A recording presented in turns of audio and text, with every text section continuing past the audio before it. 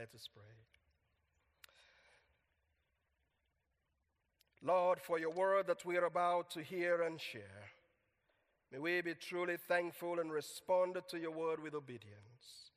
For we ask this in Jesus' name. Amen. Well, in his book, The Activist Guide to Prayer, a little book that I've got in my study at home, Brian Gilbert quoted a very renowned Methodist preacher who was once the principal of Cliff College, but also he was president of Methodist Conference, the Reverend Samuel Chadwick, who said in that little book, I quote, "The one concern of the devil is to keep Christians from praying." He said the devil laughs at our toil, mocks at our wisdom, but trembles when we pray. The devil is shaken when we pray. Why? Because when we pray, things happen. And that is the title of my message this morning. When we pray, things happen. In James chapter 5 verse 16, Paul said, James said, the prayer of a righteous person is powerful and effective. And you've got to agree with that. The prayer of a righteous person is powerful and effective.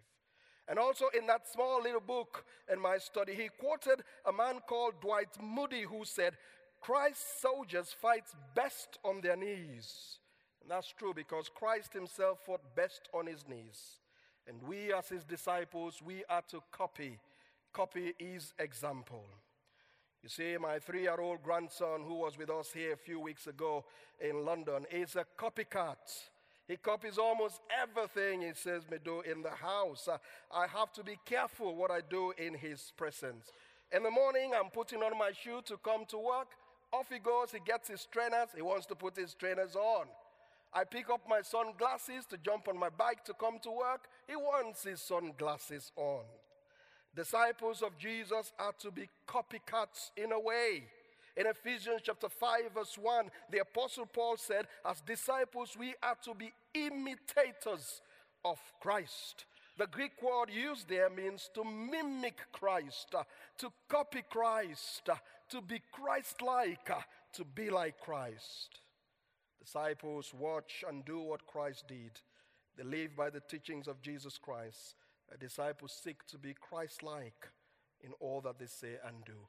And so in Luke chapter 11, when the disciples saw Jesus praying, they were very curious. They wanted to understand what this is all about. They wanted to imitate Christ in his prayer life. They wanted to pray like him.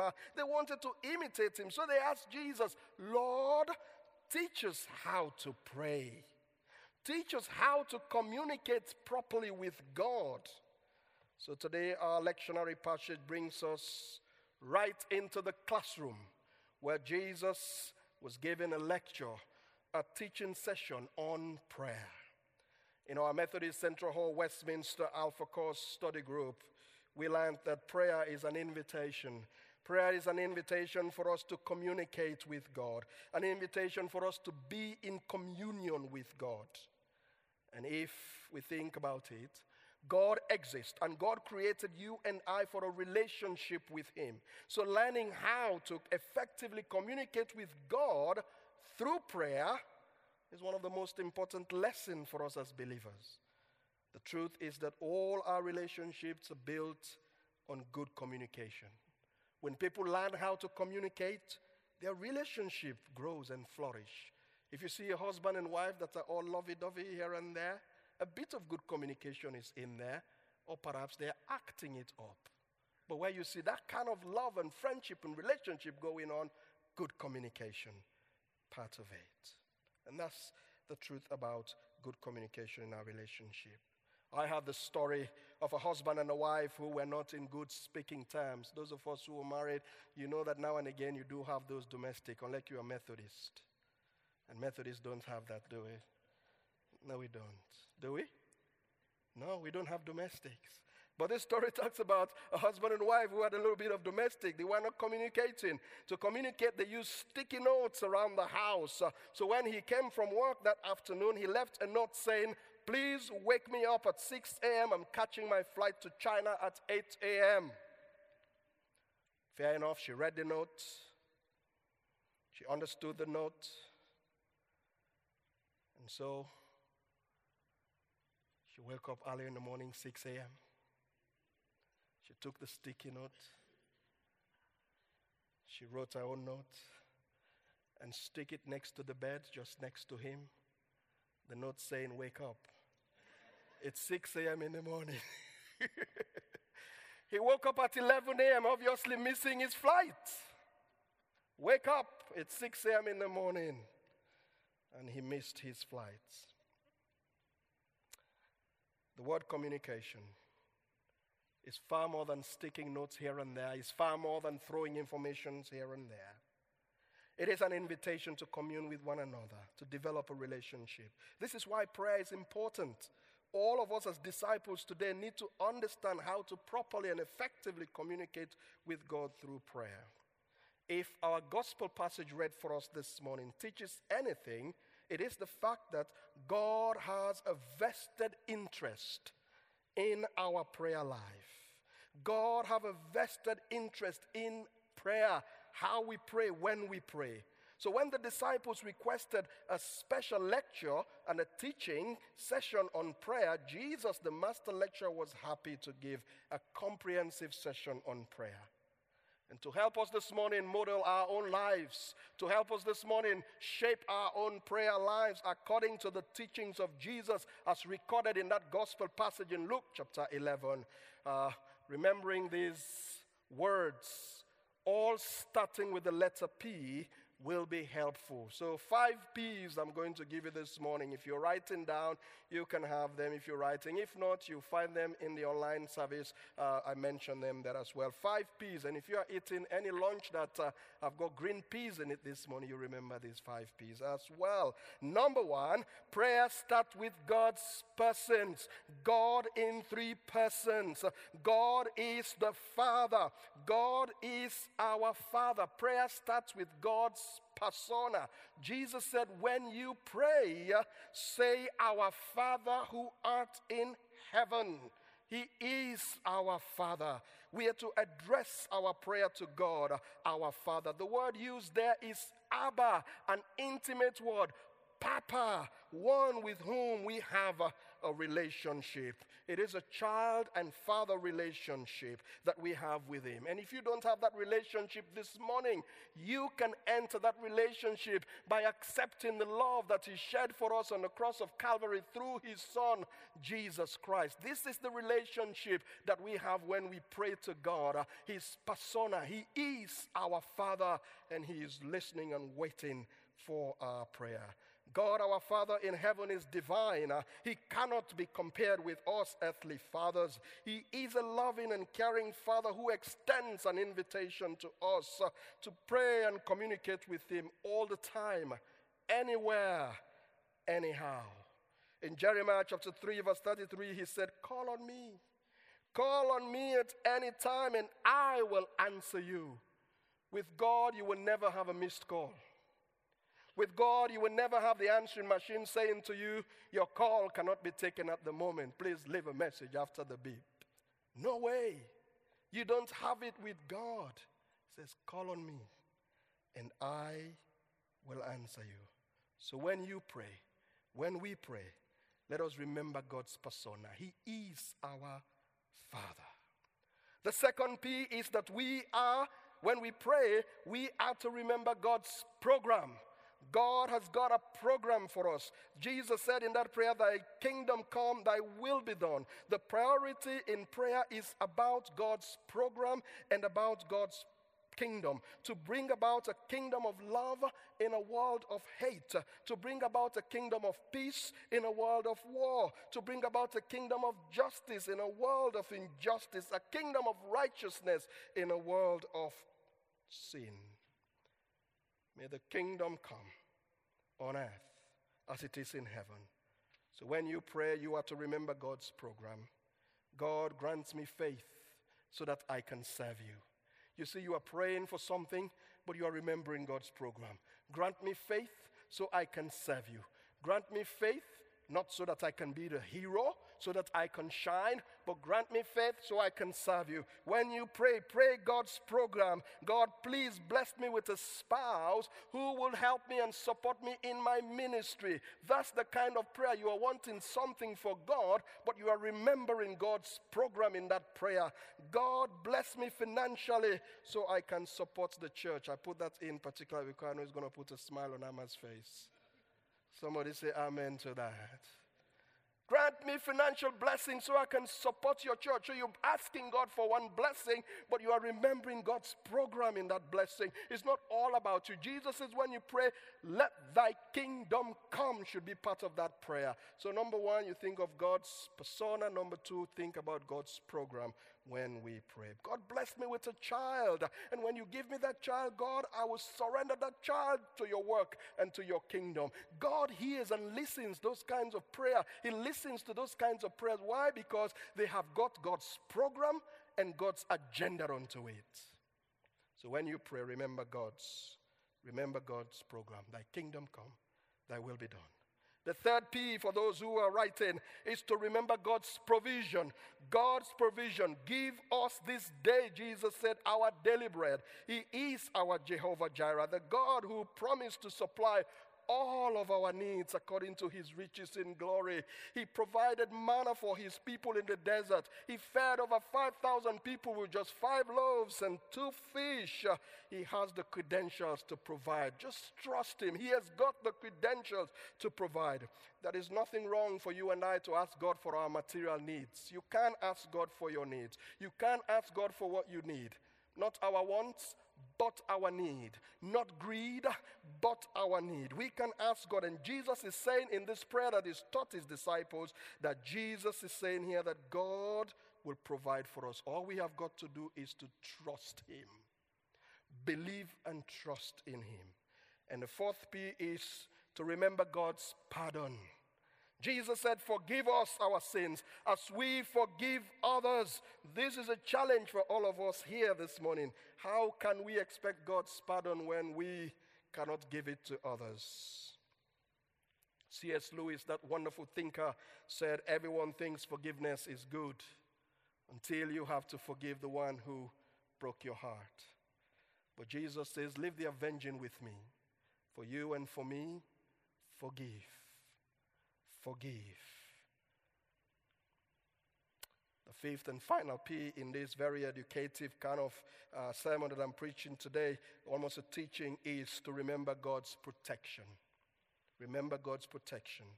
Jesus said, lead us not into temptation, but deliver us from all evil. Deliver us from the evil one.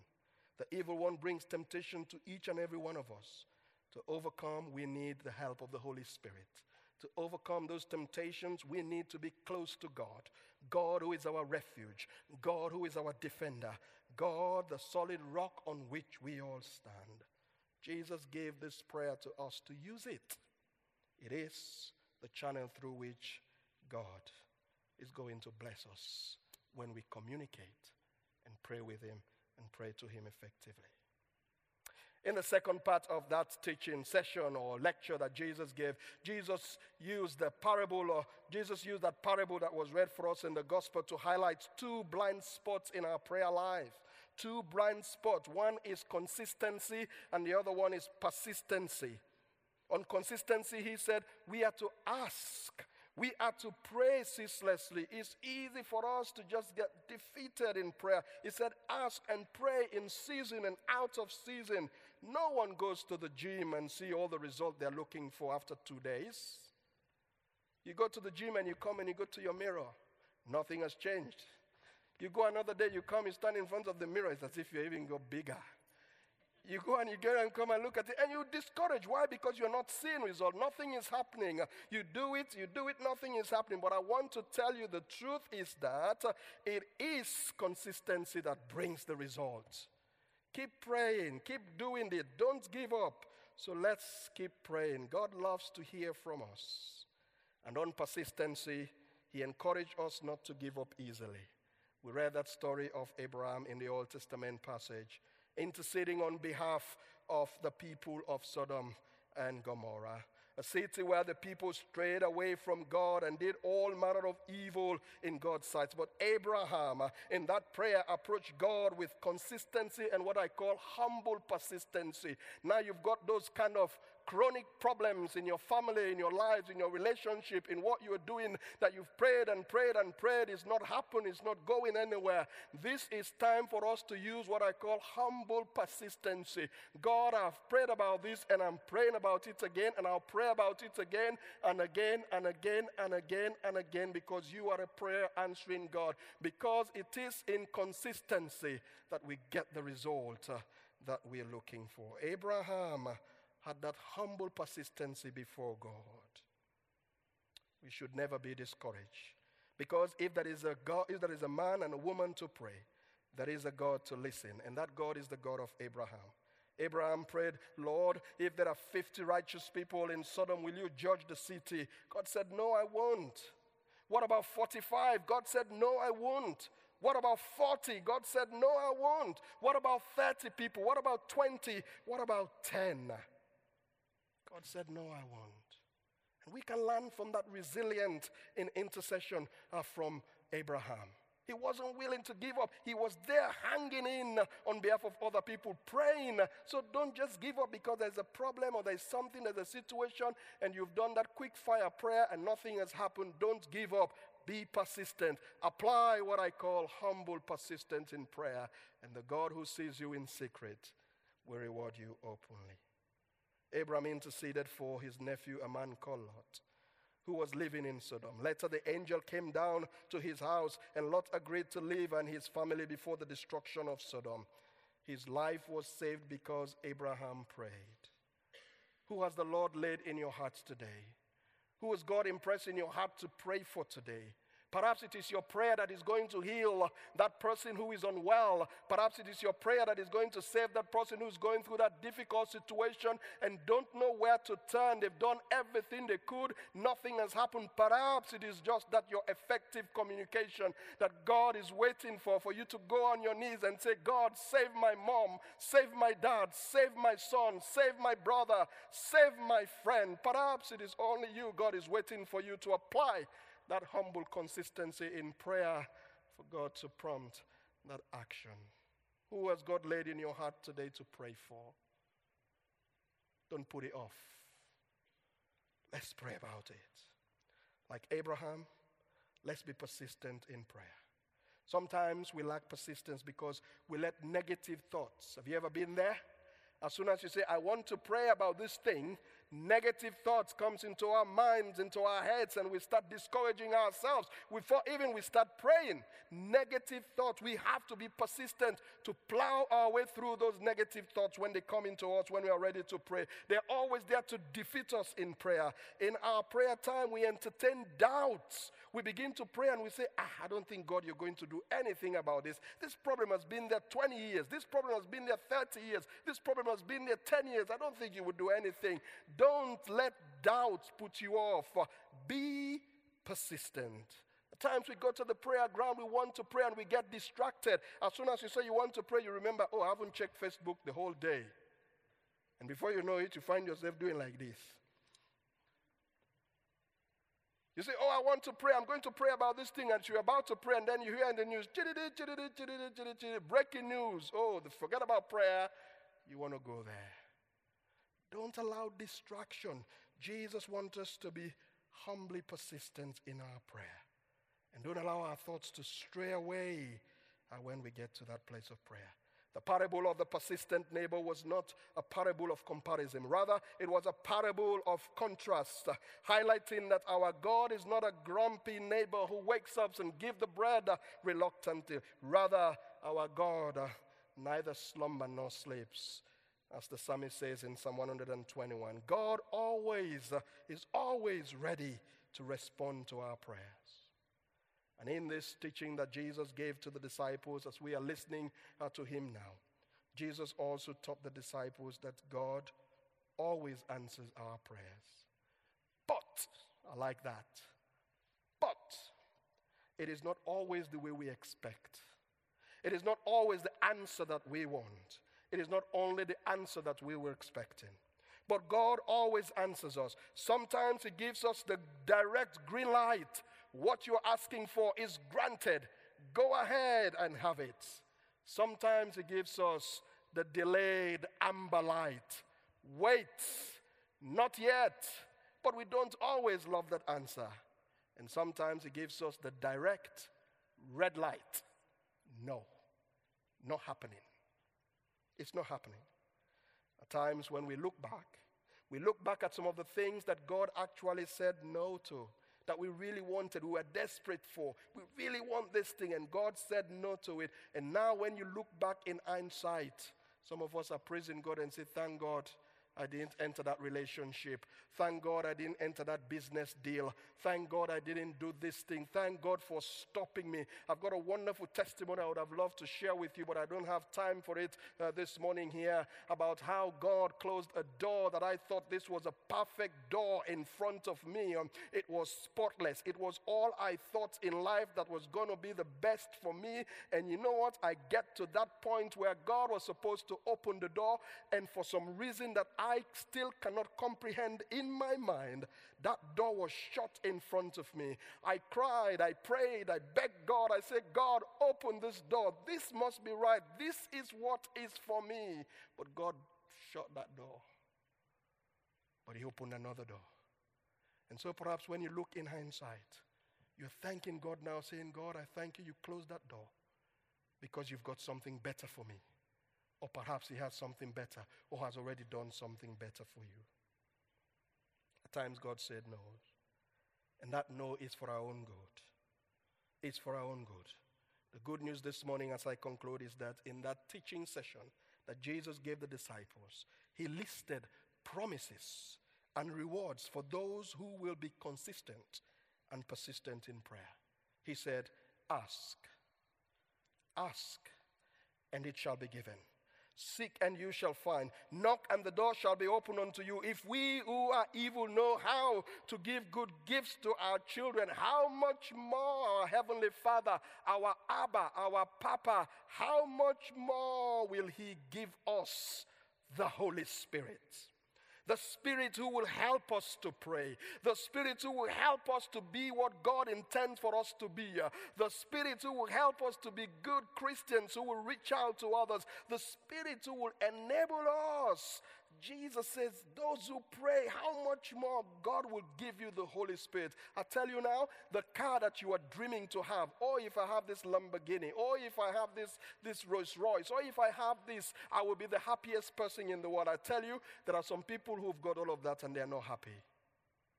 They're still looking for happiness. But here Jesus is saying to us, how much more your Father who will give you the Holy Spirit that will bring that peace, that joy that we look for in all of the things of the world. God is going to give it to us in the person of the Holy Spirit. No matter how rich, no matter how powerful, no matter how influential we are, you can never go to a shop and say, I have come to buy peace. Peace is nowhere to be found. You cannot buy peace on Amazon. You can buy something that will bring you peace, but I tell you there's no guarantee in it. Because I know somebody who's got it and still haven't got peace. And the reward Jesus gave to us here, He said, how much more your Father who will give you the Holy Spirit, the Spirit who will give you peace, who will bring you joy, the Spirit that will bring you happiness. God is listening for our prayers. God wants us to reach out to Him. When we pray, He listens. There is a man called Elijah. He prayed, and God answered him. There was a lady called Hannah. She was looking for a baby. She was barren. She prayed, and she became fruitful. When you pray, when I pray, God will answer.